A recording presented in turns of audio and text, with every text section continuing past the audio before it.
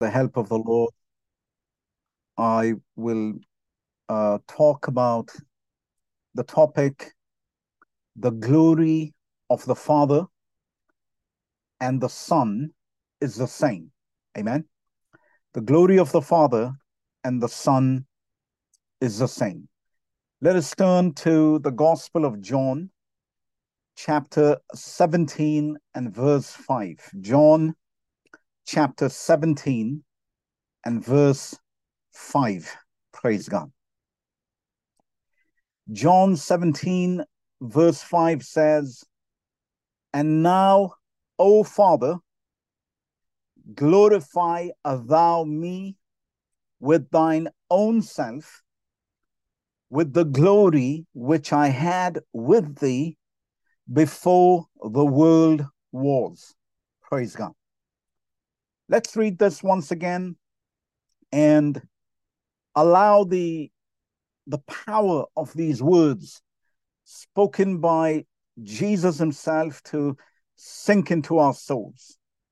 John 17:5 says, "And now, O Father, glorify thou me with thine own self, with the glory which I had with thee before the world was." Praise God. Imagine for yourself that there is an individual asking the Father to glorify him with the same glory that belongs to the Father. Just think about it. Is there any prophet who has done that in the past? Is there any human being that we can think of that could pray in this way? The answer is no. You see, it is truly mind-boggling when you think about it. And had it not been for the fact that the Son is the Father himself, we would be compelled to call this kind of prayer a blasphemous prayer. There's no two ways about it. We have to be factual. We have to be honest. And I'm now speaking to those who believe in the doctrine of the Trinity.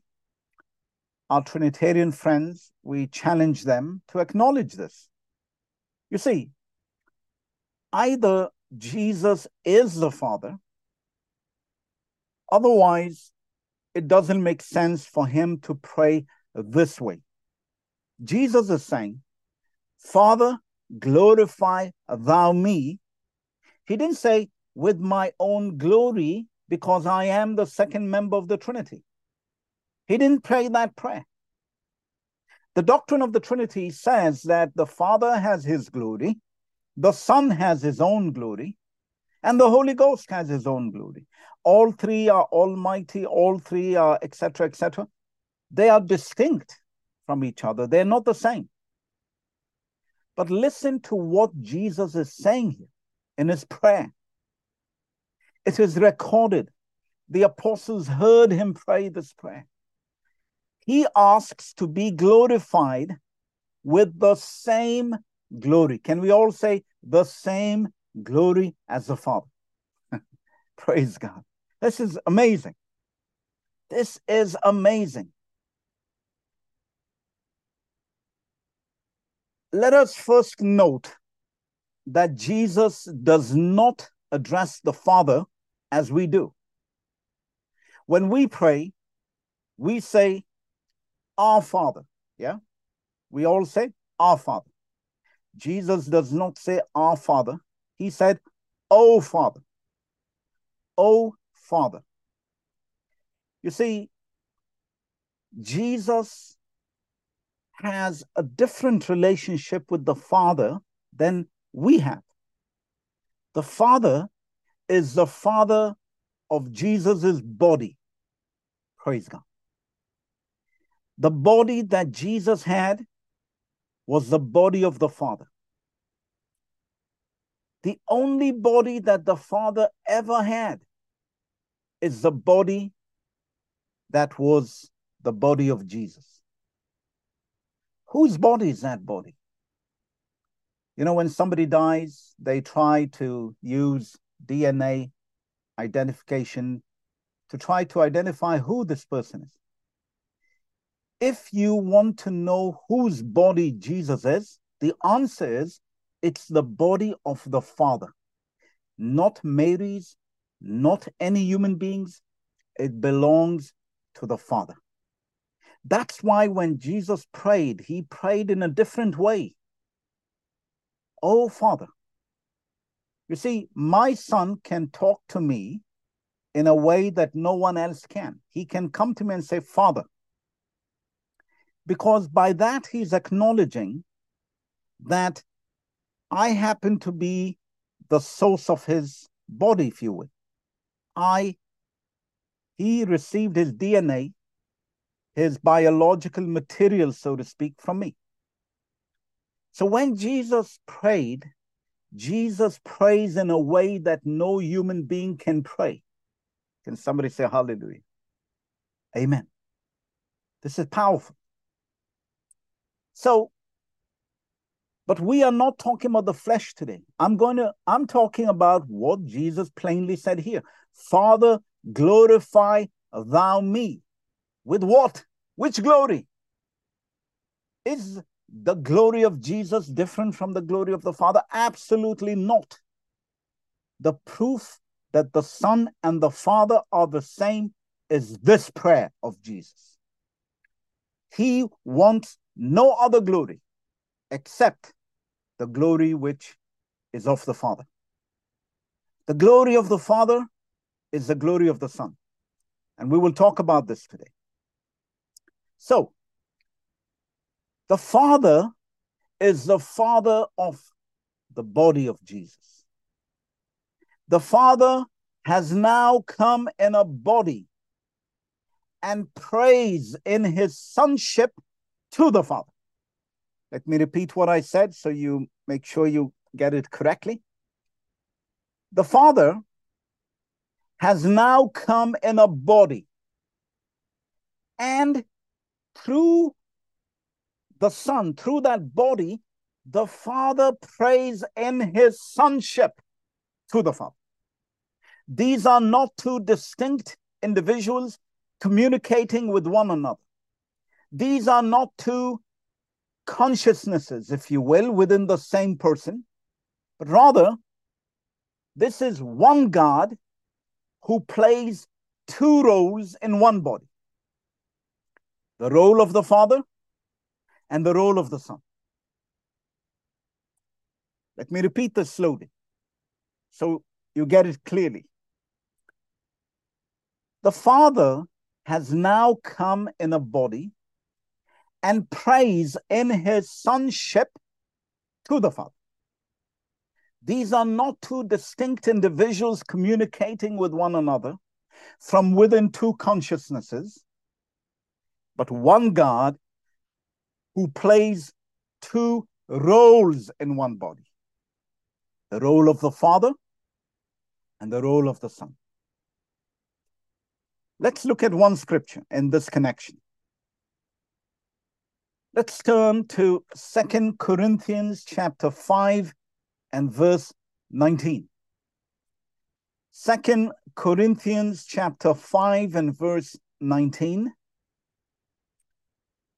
2 Corinthians 5 and verse 19 says, to wit, that God was in Christ, reconciling the world unto himself, not imputing their trespasses unto them, and hath committed unto us the word of reconciliation. Praise God. Just try to picture this. Think about Jesus' prayer to be glorified with the glory of the Father, and connect it with this scripture here, and a picture emerges. See, God, the Father, is in Christ.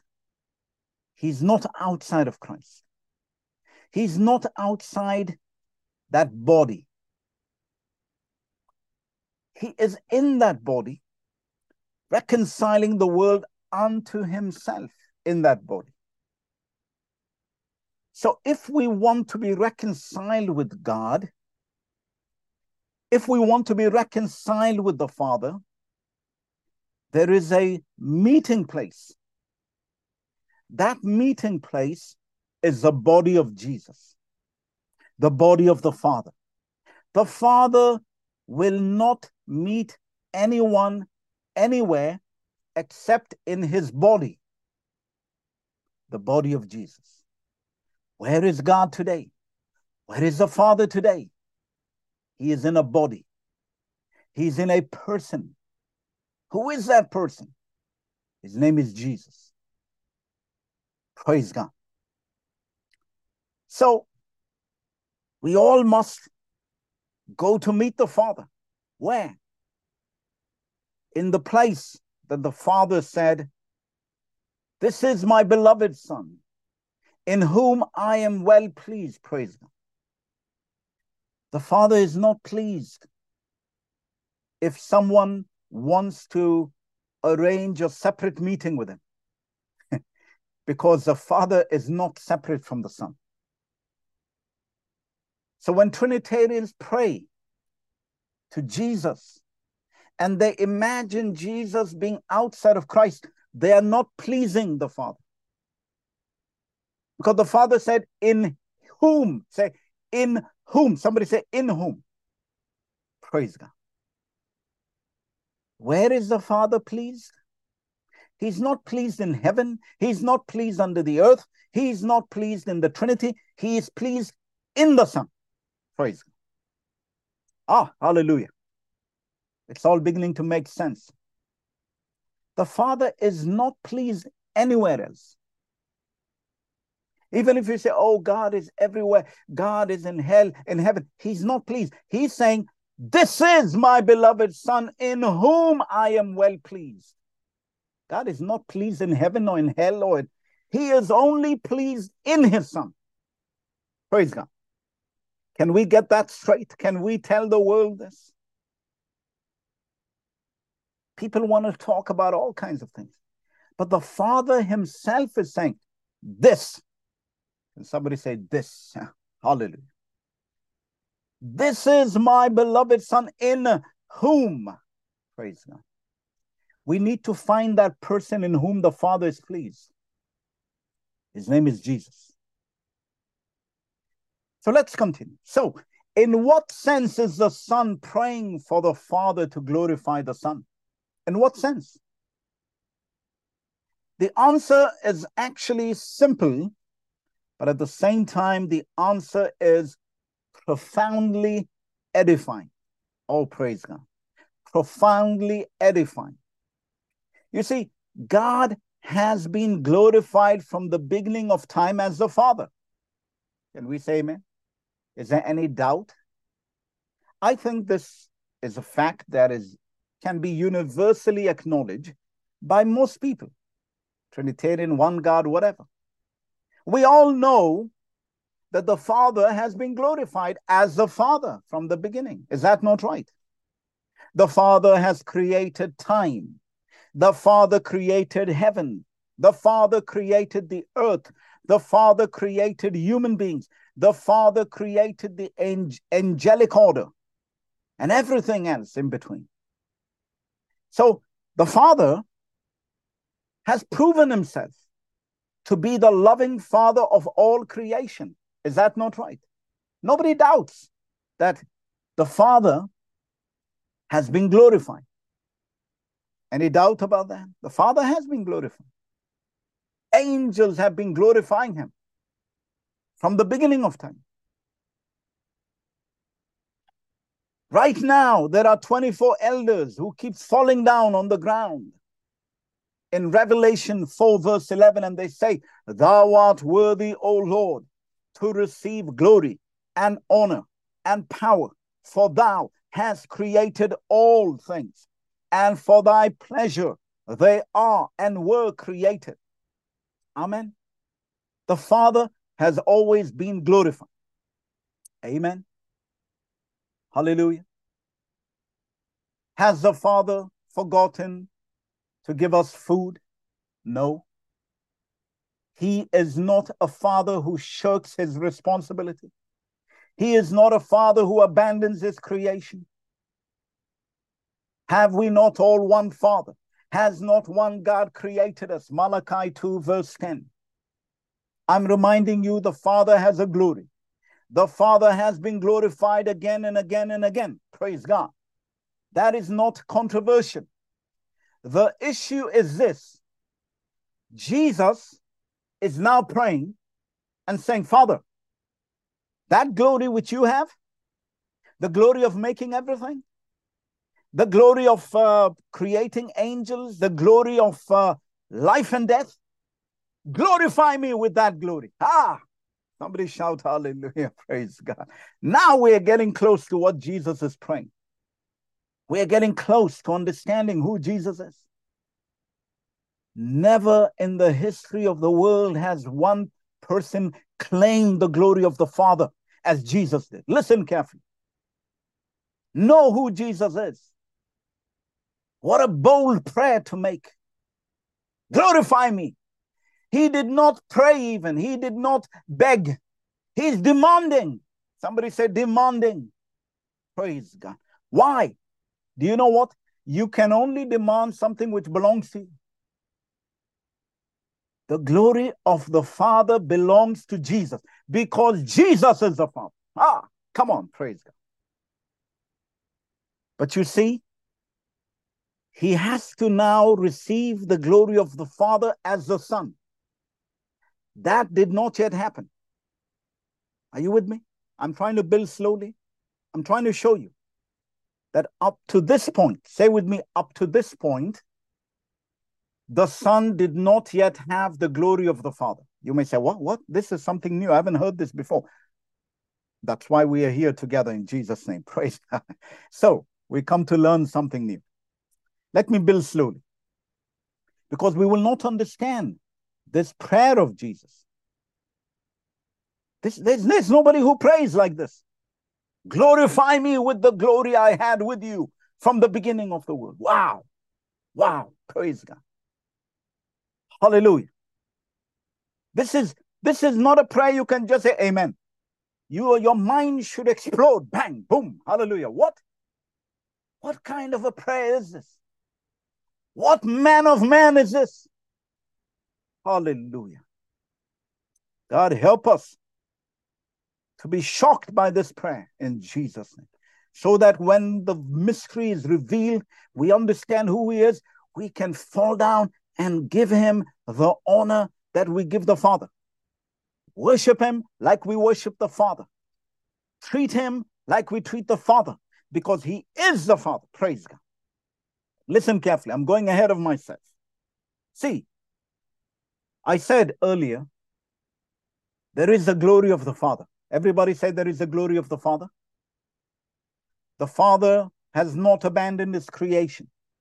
The Father makes sure the earth spins on its axis. The Father ensures that the earth produces food for humanity. Can we all not say amen? Has the world not been glorifying God from the beginning for all of this? Let's appreciate the glory of the Father. Let's appreciate the glory of the Father. The glory of the Father is not up for discussion. I don't know of any church or anybody, even pagans somehow know the glory of the Father. They may not call him the Father, but they know there's somebody up there who looks after humanity, who benefits humanity. A benevolent God. Hallelujah. The glory of the Father. Let's all say there is the glory of the Father. But now, brothers and sisters, now, praise God, we need to understand something which we suspect, but we see through a glass darkly, but we need to understand this properly. When the Lord Jesus prayed this prayer in John 17, verse 5, listen carefully now. The Father had not yet been glorified in the Son. Are you with me? Say amen if you're with me. So far. You may say, what? But we believe he is the Father. Yes. We're not talking about identity now. We are talking about glorification. Was there anything in the life of the Son that said, this is the glory of the Father? You say, he was born of a virgin. Okay, good. What does that prove in terms of the glory of the Father? Really nothing. Only he's not born of humanity. What else? 30 years he grew up. He was quiet. How does that prove the glory of the Father is in him? Nothing. So, the glory I'm speaking about is the glory I just spoke about. Creating the universe. Hallelujah. Keeping everything, sustaining life. What was there in Jesus to say we can now glorify him as the Father? That's my question. It did not yet happen. If it happened, Jesus will not pray this prayer. He will not pray this prayer. Amen. So it means it didn't happen. Bear with me now. So let's continue. When the Lord prayed this prayer, he had not yet been glorified with the glory of the Father. All that people saw was somehow the glory of, you could say, a prophet. Am I not right? Why? Because let's turn to Isaiah 61 verse 1. Let's look at Isaiah 61 verse 1. This is the same scripture from the book of Isaiah that the Lord Jesus, when his ministry was inaugurated, he found this place in the book of Isaiah and he began to read. This was his mission in his life. Listen to it. The Spirit of the Lord God is upon me, because the Lord hath anointed me to preach good tidings unto the meek. Let's stop there. Okay. What have you done so far, Jesus? By the time you prayed the prayer of John 17, he had preached the good tidings unto the meek. Does that bestow upon you? Does that confer upon you the glory of the Father? No. Many people preach the good tidings of the kingdom. It doesn't bestow the glory of the Father upon you. Let's read point 2. He had sent me to bind up the brokenhearted. Very good. But does that prove that you are the Father, you have the glory of the Father? The answer is no. What else? To proclaim liberty to the captives? Oh, that's wonderful. But let me tell you, Peter has been doing that. John has been doing that. We are doing that. Does that prove we have the glory of the Father? No. Let's continue. And the opening of the prison to them that are bound. Wonderful. But does that prove that you have the glory of the Father? No. Jesus had been doing all of these things up to that point in John 17 verse 5. But there was nothing there that said he has the glory of the Father. Are you with me? Do you understand what I'm saying? That is why even the apostles were shocked when Jesus said in John 14, from now you have known the Father and you have seen the Father. They said, what? Excuse me? Jesus, can you show us the Father?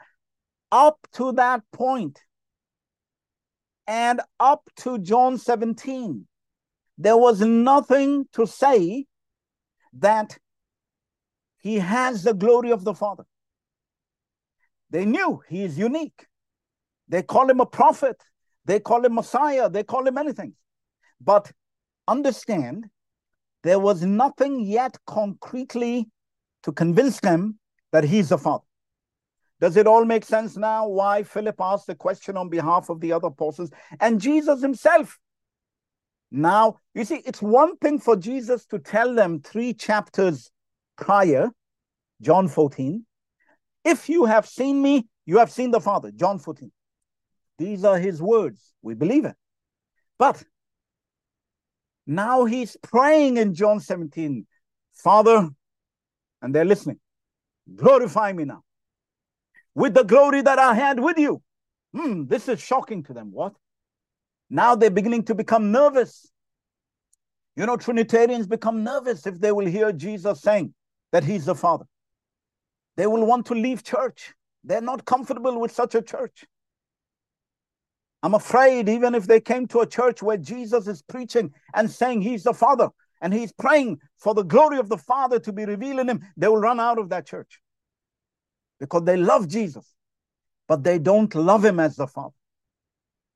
They can tolerate anything Jesus says, but they cannot tolerate that he says he's the Father. There is a limit to their revelation. They limit Jesus in what revelation he wants to give them. Brothers and sisters, are we willing to go all the way? Are we willing to let Jesus show us that he's the Father? Hallelujah. It's you and I who decide how much of the identity of Jesus we will see, we will know. Amen. So let me continue.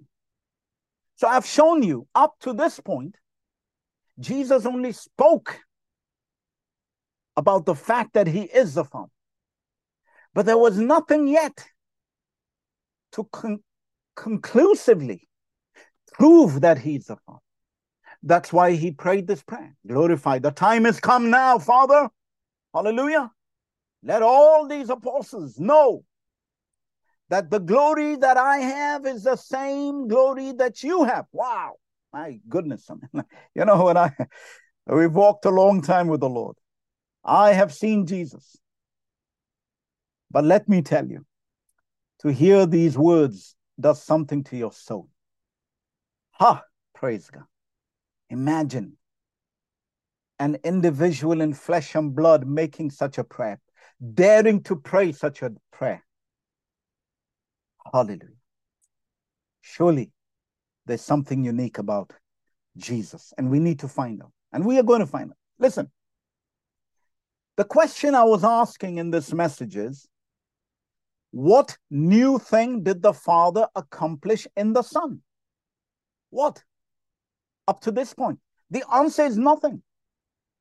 The Father has always been doing these works among his people. Many servants of God did similar things, although not to the extent and the magnitude of the Lord Jesus.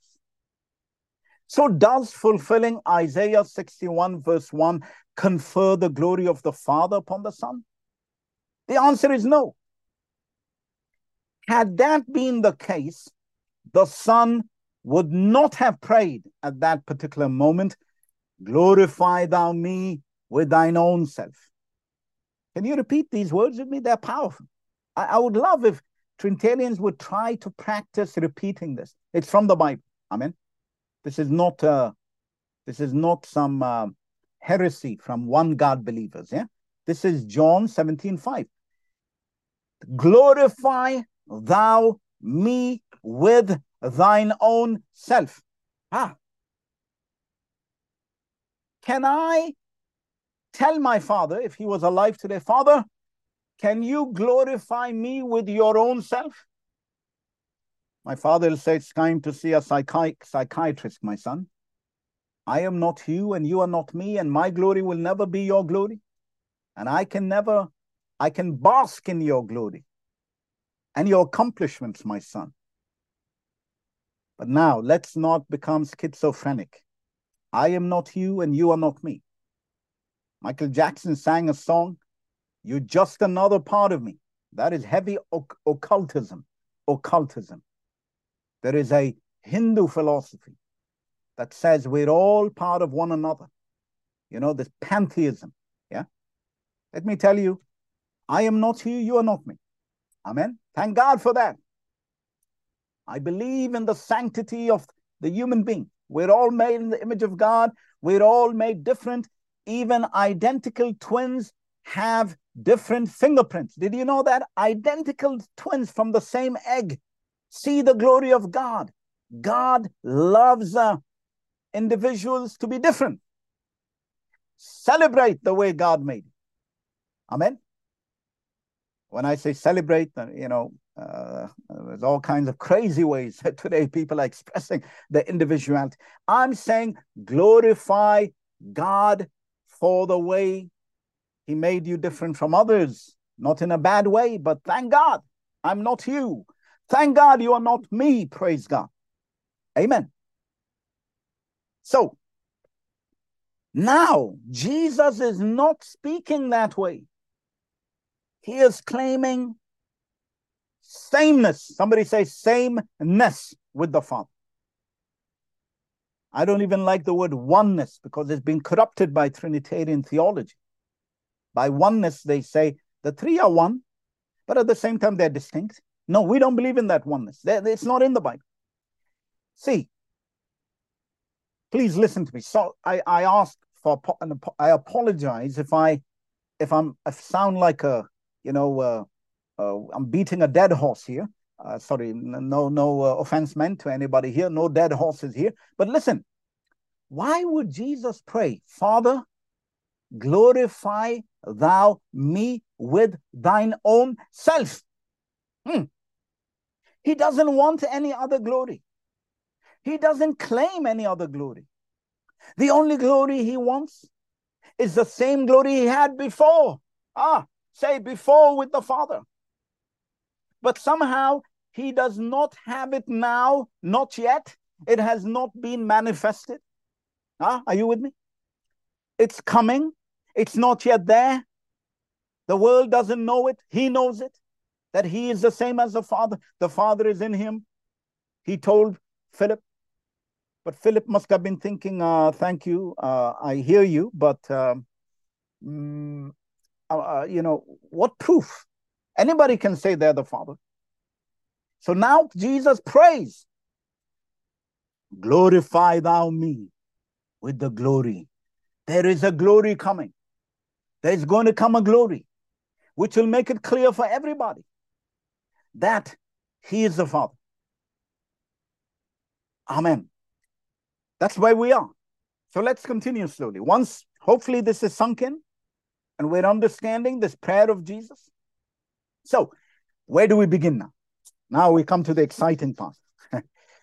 Well, let me begin by telling you that the one glory that Jesus was talking about, which would determine, ascertain once and for all that he himself has the glory of the Father, is if he can raise himself up from the dead. Did you hear me? Praise God. Just think about it. Think about it. Up to that point, Jesus did not demonstrate this glory. What is that glory that can, let me tell you. Jesus could create a new heaven and a new earth. But that would only mean maybe he's another God, or he inherited that power to be God, or he is a second member of God, whatever. But there is one thing that he was praying for, which once it would happen, it would be clear beyond a shadow of doubt that he has the glory of the Father. What glory is this? And we come back to what we have to consider to be the greatest glory. What is it? Resurrect yourself from the dead.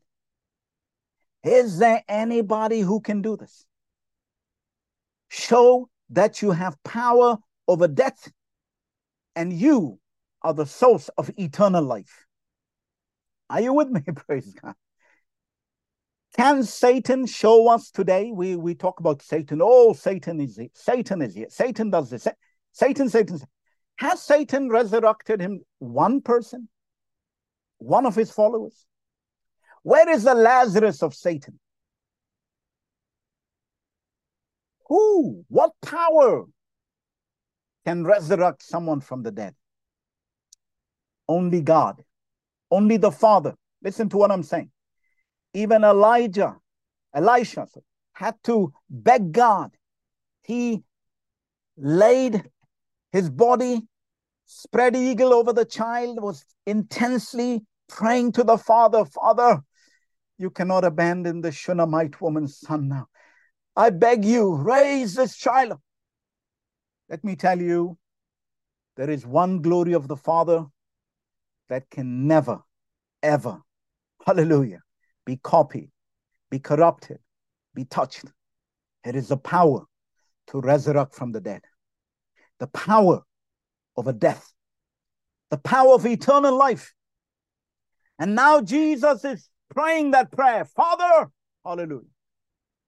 He spoke about this all the time. And now, in John 2:19, he told the Jews, let's turn to John 19. Jesus answered and said unto them, destroy this temple, and in 3 days I will raise it up. Come on now, hallelujah, praise God. It shocked the living daylights out of everyone. What kind of a speech is this? What is this man saying? He's claiming to be the Father. Yes, there is that glory that only the Father has. And Jesus prayed it before he went to Golgotha, brothers and sisters. Because after this prayer, he's arrested. He's taken to Pilate. All of this was the beginning of him, that prayer being answered, that he is the Father. Hallelujah. Can anybody here resurrect themselves up from the dead? If you can, you have the glory of the Father. Amen. Only God has the power to kill, and God has the power to raise you up from the dead. Praise God. You know, many people can kill also. Humans can kill. Satan can kill. Nature can kill. There are many forces that can kill, but only the Father can raise up. Only the Father can raise up from the dead. Life and eternal life is in the hands of the Father. And now Jesus thunders in that prayer and says, now is the time come. Hallelujah. That everyone will see that he has the glory of the Father. He didn't say, Father, I pray you raise me up from the dead because I can't do it. No. By saying, destroy this temple, and in 3 days, praise God. He knew exactly when he would raise himself up from the dead. He decides when he will lay down his life and when he will take it up. Imagine somebody coming to and saying, tomorrow I feel like dying, and then I think in 1 week, no, maybe 2 weeks, I'll raise myself up. Yeah, you'll see me again. You know, that's not how we operate. But Jesus operated that way. He was the only person who could decide the time of his death, who would strike that blow, and when he would rise up from the dead, because he is the Father. He's the Father of his own flesh. He is the Father of his Son. He is the Father of his own body, of his own temple. Praise God. Hallelujah. And let me take you to another scripture. Isaiah 26, verse 19. Isaiah 26, verse 19. Isaiah 26, verse 19. This is why, brothers and sisters, Jesus keeps telling us, don't be afraid of those who can kill the body and can do nothing more. Who is speaking to you? The one who has all power over life and death. The Father himself is telling you this. Why are you afraid of those who kill the body and can do nothing? But let's look at Isaiah 26, 19. Isaiah 26, 19 says, thy dead men shall live together with my dead body. Somebody shout, my dead body. Somebody shout, my dead body. Listen to what God is saying. Thy dead men shall live together with my dead body shall they arise. Awake and sing, ye that dwell in dust. For thy dew is as the dew of herbs, and the earth shall cast out the dead. Hallelujah. Praise. Are you with me? Somebody says, oh, My Bible does not say it. I like to joke with such people and say, I think that's why we all would love everyone to become a subject of King James. Hallelujah. Get a King James Bible in. That's just, it's a joke. But the King James Bible in English says, thy dead men shall live. God is speaking in the Old Testament. This is a prophecy about the resurrection of Jesus. And this is what the Hebrew said, together with my dead body. If your Bible doesn't say it, it's not correct. I'm telling you straight. Because what happened in Matthew 26 and 27? This prophecy was fulfilled. When Jesus resurrected from the dead, what happened? Thy dead men live. Are you with me? So if your Bible says something else, your Bible is not correct. I'm sorry. It's not a correct version. So the Bible tells us, we know this, that when Jesus rose up from the dead, then the dead people who were in the graves came out of the graves. They were just waiting for Jesus, the one person, hallelujah, to come out of the grave. And the moment the Lord himself came out of the grave, all thy dead men came out of the grave. So if your Bible is saying something else, because I've never understood why Bibles don't translate this correctly, then that translation is wrong. So we understand and we know that the moment our Lord Jesus Christ was crucified, this one body, as the scripture says in Matthew 26, so in Matthew 27, 28, you can read about the fact that the moment he died, and the Bible says when he was resurrected, praise God.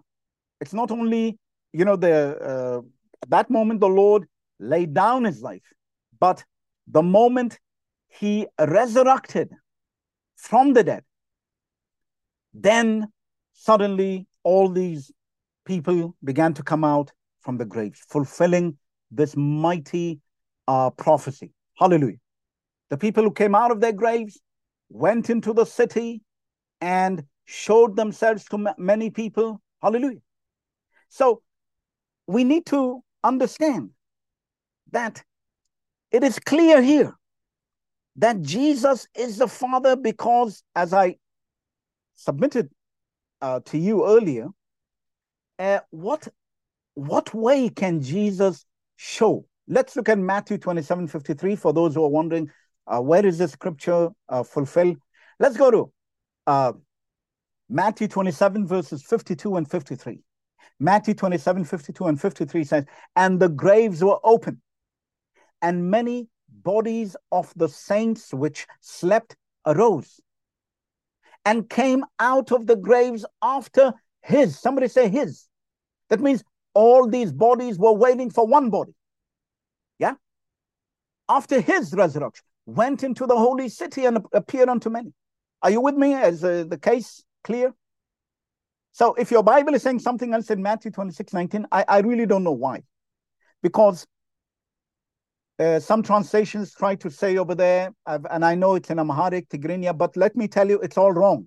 The right translation is the King James here, because the King James is clear. It's saying, your dead men will arise together with my dead body. So what happened in Matthew 27? The dead body of Jesus rose up, and that dead body of Jesus is the body of God. Hallelujah. Please make sure that you say Jesus died, yeah? Because if you say Jesus didn't die, you're just blaspheming against all these scriptures. The Bible is saying, with my dead body. How can you say Jesus died, but he was not dead? We have to make up your mind. Either he died or he didn't die. Jesus died. Amen. His body is called the dead body. Amen. Otherwise, we're in trouble, and we don't joke with false doctrine. I'm telling you straight in Jesus' name. So, don't let the devil come in. He will destroy you with false teachings. So listen now. The Bible is saying, because I don't want to fight Isaiah. I don't want to fight Matthew. Amen. I don't want to add to the word of God. It's dangerous. Listen, Jesus died. God is saying, your dead men will arise together with my dead body. Can somebody say dead body? Amen. So the dead body, who raised that dead body? The Father. Somebody say the Father. Now, where is the Son? The Son is dead. He's in the grave. Now, we need to know who the Father, who the life in that Son is. Whose body is this? And guess what? On the third day, just as Jesus said in John 2:19, he himself came down into that body. Who was living in that body the whole time? Say with me, the Father. Hallelujah. The Father. And now the Father was going to glorify himself as the Son. Huh? See, he was already glorified as the Father. But he needed to be glorified as the Son. Not two separate persons, the same person. So now the Father descends into that body, raises it up. His body, his temple. Praise God. He warned everybody. He told them, destroy this temple. In 3 days, you will see what I do. Now, this is the same Jesus. Please understand one thing when we say temple, yeah? Let's look at John 2:19 again.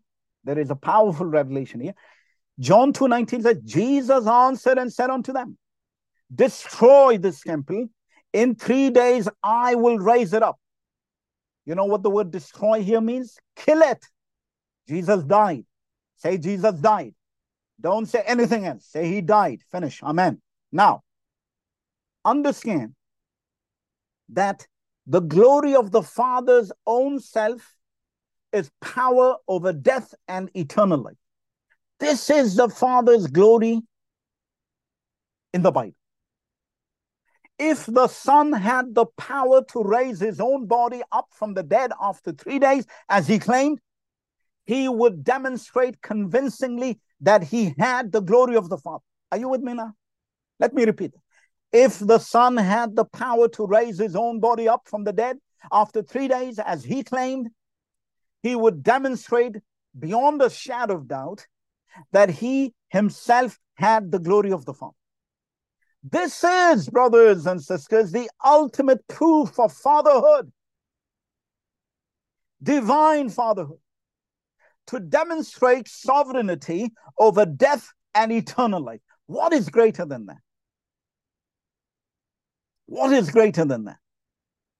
There are all kinds of powers operating in the universe today. The Apostle Paul listed some of them. He said, we wrestle not against principalities, against powers, against the rulers of the darkness of this world, against spiritual wickedness in high places. Ephesians chapter 6, verse 12. But none of these powers can reverse death. None of these powers can bestow eternal life. Like I asked earlier, has Satan ever raised one of his followers from the dead? Never. And he can never do it. Only the Father possesses this unique power.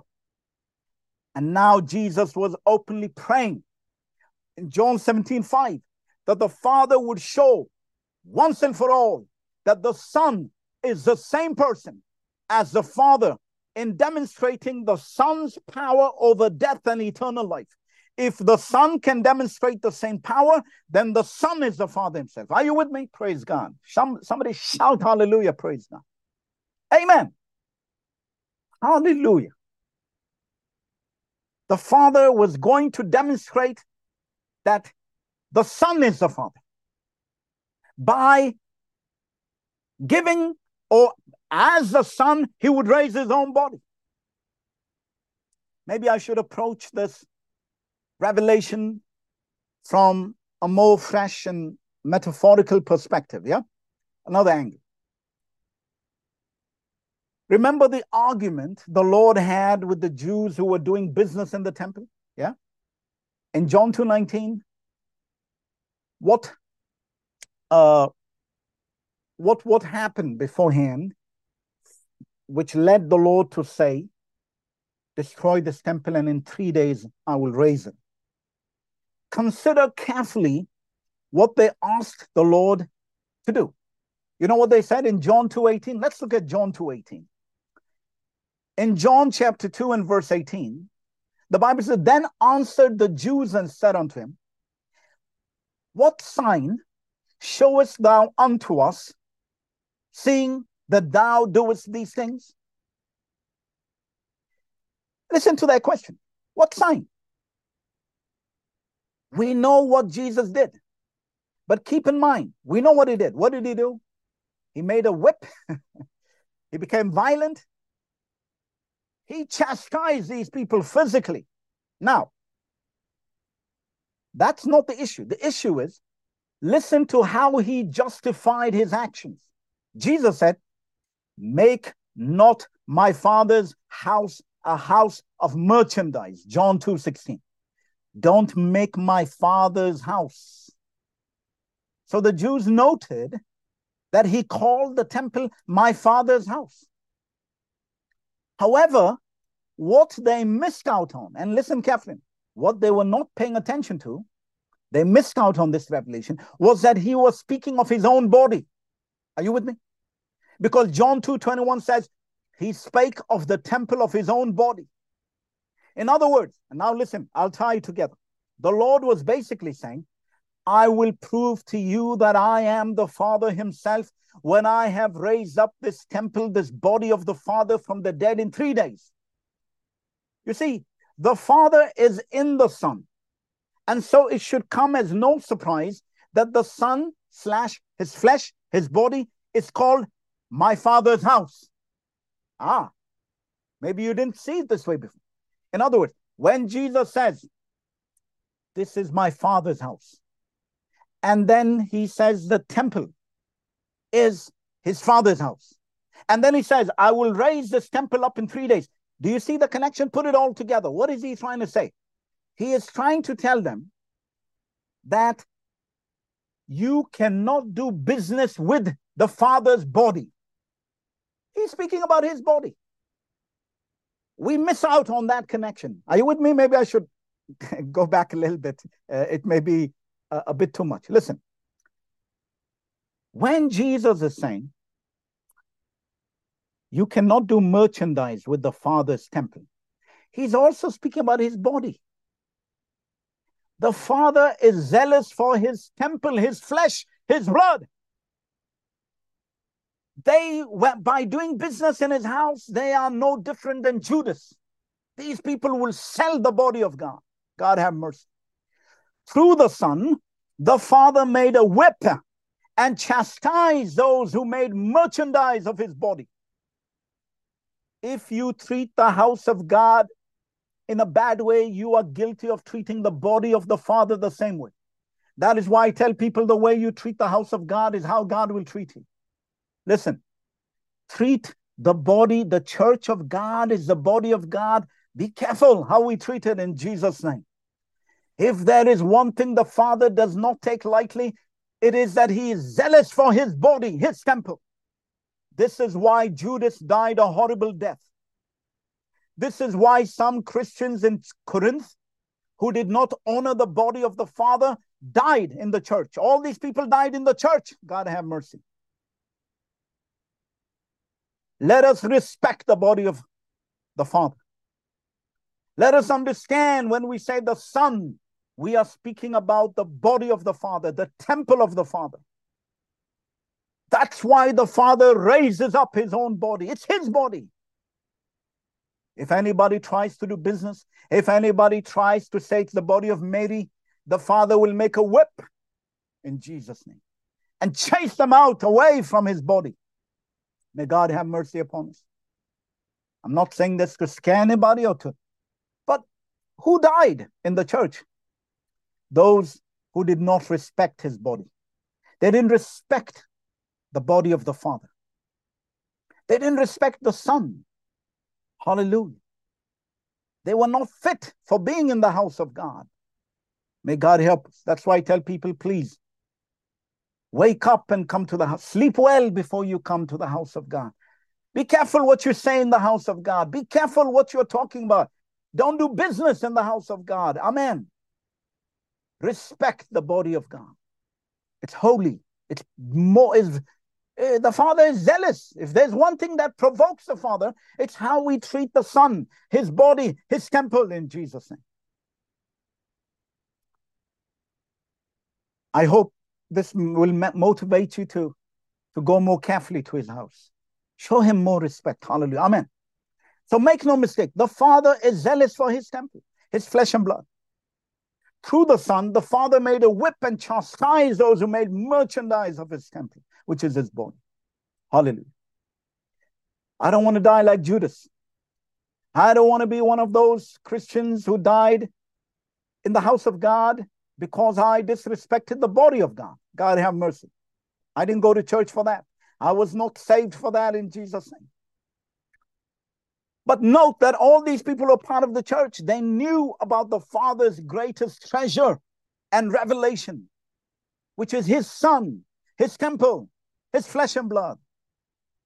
We need to approach this majestic truth with godly fear, with trembling and love. Hallelujah. Let us not make the Father angry by making doctrines that separate the Son from the Father. How dare we pray anything other than what the Son prayed? O Father, glorify thou me with thine own self, with the glory which I had with thee before the world was. John 17:5. Let's say that. Let's say, Father, we thank you that you have glorified the Son with your own self. What glory does the Son have? He doesn't have a Son called the glory. He doesn't have a glory called the glory of the Son. He doesn't have an identity called just the identity of the Son. Everything about him is the Father. And everything about the Son is the Father. You can't have one without the other. Amen. Praise God.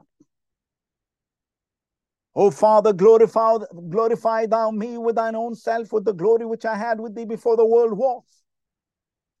He's praying for the same glory. Let's turn to Psalm chapter 2, verses 2 and 3. Psalm chapter 2, verses 2 and 3. Hallelujah. Psalm chapter 2, verses 2 and 3. The kings of the earth set themselves, and the rulers take counsel together against the Lord and against his anointed, saying, let us break their bands asunder and cast away their cords from us. Notice the kings of the earth. They separate the Father from the Son. Do you know that this is precisely what happened in the church councils, Nicaea, Constantinople? Do you know that a pagan king like Constantine was actually contributing words to the development of the doctrine of the Trinity? A pagan king. He wanted unity in his kingdom. He didn't want division. So he himself he doesn't have the Holy Ghost. He doesn't know the Bible. So when you say the doctrine of the Trinity, you are basically believing in something that a pagan king called Constantine contributed to. No. He's not an apostle. He was not with Jesus. We are built on the foundation of the prophets and apostles, not Roman emperors, in Jesus' name. Hallelujah. So let us fulfill the prayer of Jesus by honoring him as the Father. Understand that the Father could only be glorified in the Son once the Son would be raised from the dead and conquer death. Are you with me? This, brothers and sisters, is the new glory for the Father, in that he never accomplished such a thing through any other body before. So I said earlier, the Father has his glory of the creation, of creating you and me. He has been glorified for that. But now, in the body, in the Son, there was no glory of the Father.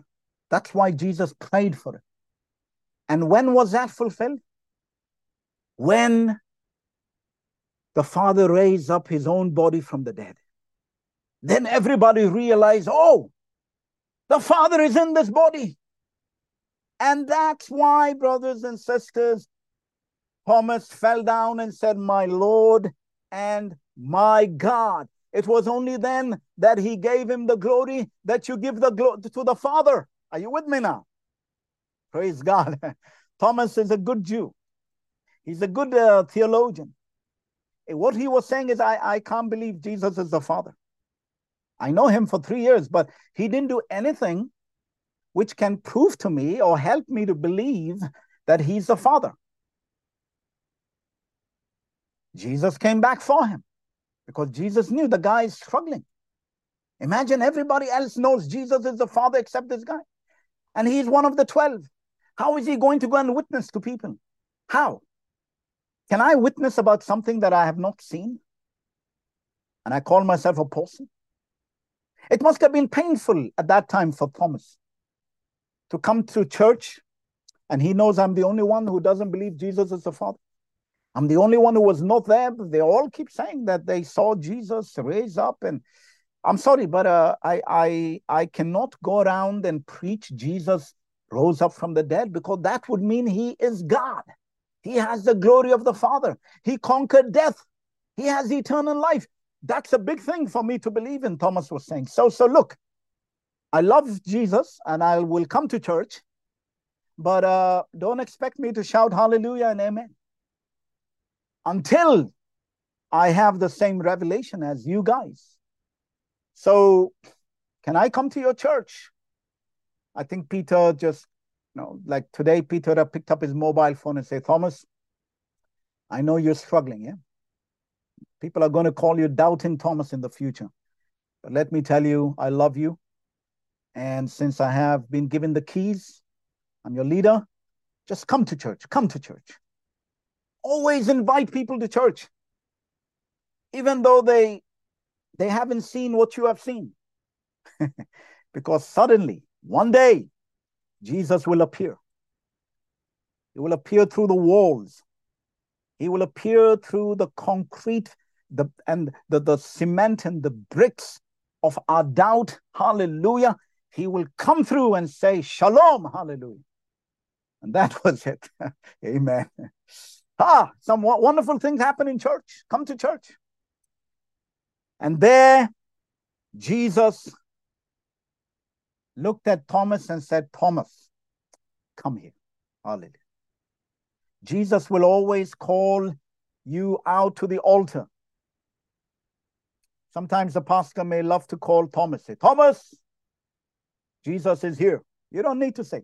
Let Jesus call Thomas out. Jesus knows who to call out to the altar. Thomas, because Jesus knew there was only one guy there who does not believe that Jesus is the Father, that he is God, that he raised himself up from the dead. He said, come here, put your finger in here. Why? He wants him to see that, in fact, he has now the glory of the Father. He has now the glory of the Father. That's why Thomas said, my Lord and my God. Hallelujah, praise God. It is only in the resurrection that you can know Jesus is God. I think the Christian world, I'm afraid to say, has not fully understood this point. I preach many times about when they tell me, how do we know? Where did Jesus say he's God? He doesn't need to say he's God. He just needs to raise himself up from the dead. Do you understand? That's why did they crucify him? Because he said, you will see me, hallelujah, sitting at the right hand of power. They said, what? This guy, he's saying that he has power over the day of resurrection, the day of judgment. That's what they understood him to be saying. And Jews know only the Father has that power. And Jesus gave them a sign again. They accepted that sign. Hallelujah. Destroy this temple, and in 3 days I will raise it up. This is my sign to you. If a person can believe Jesus rose up from the dead, it should not be difficult to believe he is God himself. Amen. Because he didn't say somebody else will raise him up. He said, I will raise myself. How does a dead person raise himself up? Unless whatever is in him can never die. Amen. So what was in Jesus is the Father. But the Father had to do something for the Son to be glorified. Are you with me? He had to do something. So the greatest work Jesus ever did is to raise himself up from the dead. There is nothing greater. That is why the rest of his appearances, 500 people Jesus appeared to, he said, I was he that liveth and was dead and am alive. Jesus cannot stop speaking about this. This is the greatest testimony of Jesus. He conquered death. He smashed death. He raised himself up from the dead. Oh, wow, praise God. He's the Father. He has glorified, the Father has glorified the Son. Come on, I hope you're understanding what I'm saying. We want to rejoice in what Jesus does for us, good, but understand the greatest thing Jesus, if you say Jesus gave me a job, you will lose that job. Someday they will pension you off. Jesus healed me, well, yes, but one day some disease will kill you. Or old age will kill you. You will say, oh, God protected me from an accident. You cannot escape the accident of death. The greatest thing God does for all of us, brothers and sisters, is He uses His power to help us conquer death, because He conquered death. Hallelujah. Amen. And He gives us eternal life. Don't forget this. Amen. This is the greatest gift of God. For God so loved the world, He gave His only begotten Son, so that whosoever believeth in Him should not perish. Come on.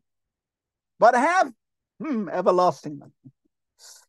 Oh, praise God. We're ready to go to heaven now.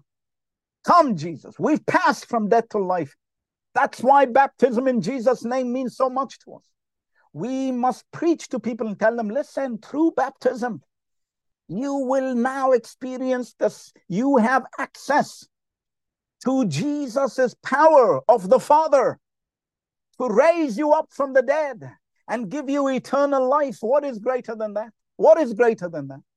What is more greater than that? There's nothing greater.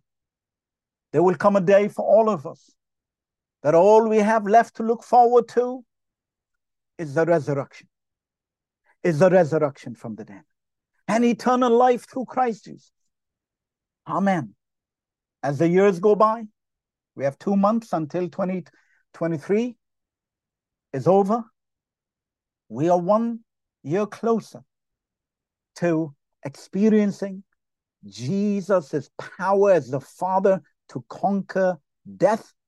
Hallelujah. Give us eternal life. What is greater than that? What is great? In a world of death, Israel is raining down death on Gaza. Putin is raining down death on Ukraine. We live in a world of death. Yeah? I'm not now passing judgments, although I hope we all, we understand what's going on, and I don't want to contaminate today's message with any of this, but I'm speaking about we are called to preach the gospel to Palestinians, to Israelis, to Ukrainians, to Russians. Listen, hallelujah. Bombs kill, but Jesus gives life, eternal life. We are afraid, oh, there's a war. That's a horrible way to die. I'll tell you what, there is no nice way to die. But there is one fantastic way to live forever through Jesus Christ. He is the Father. Hallelujah. The Father has glorified Himself in the Son. Amen. He did His job. He finished His job. Amen. Thomas called Him my Lord and my God because he knew the Father dwelt in this body, since the Father alone was the master of life and death. In fact, this is the reason the Lord constantly reminded John the Revelator that he had conquered death.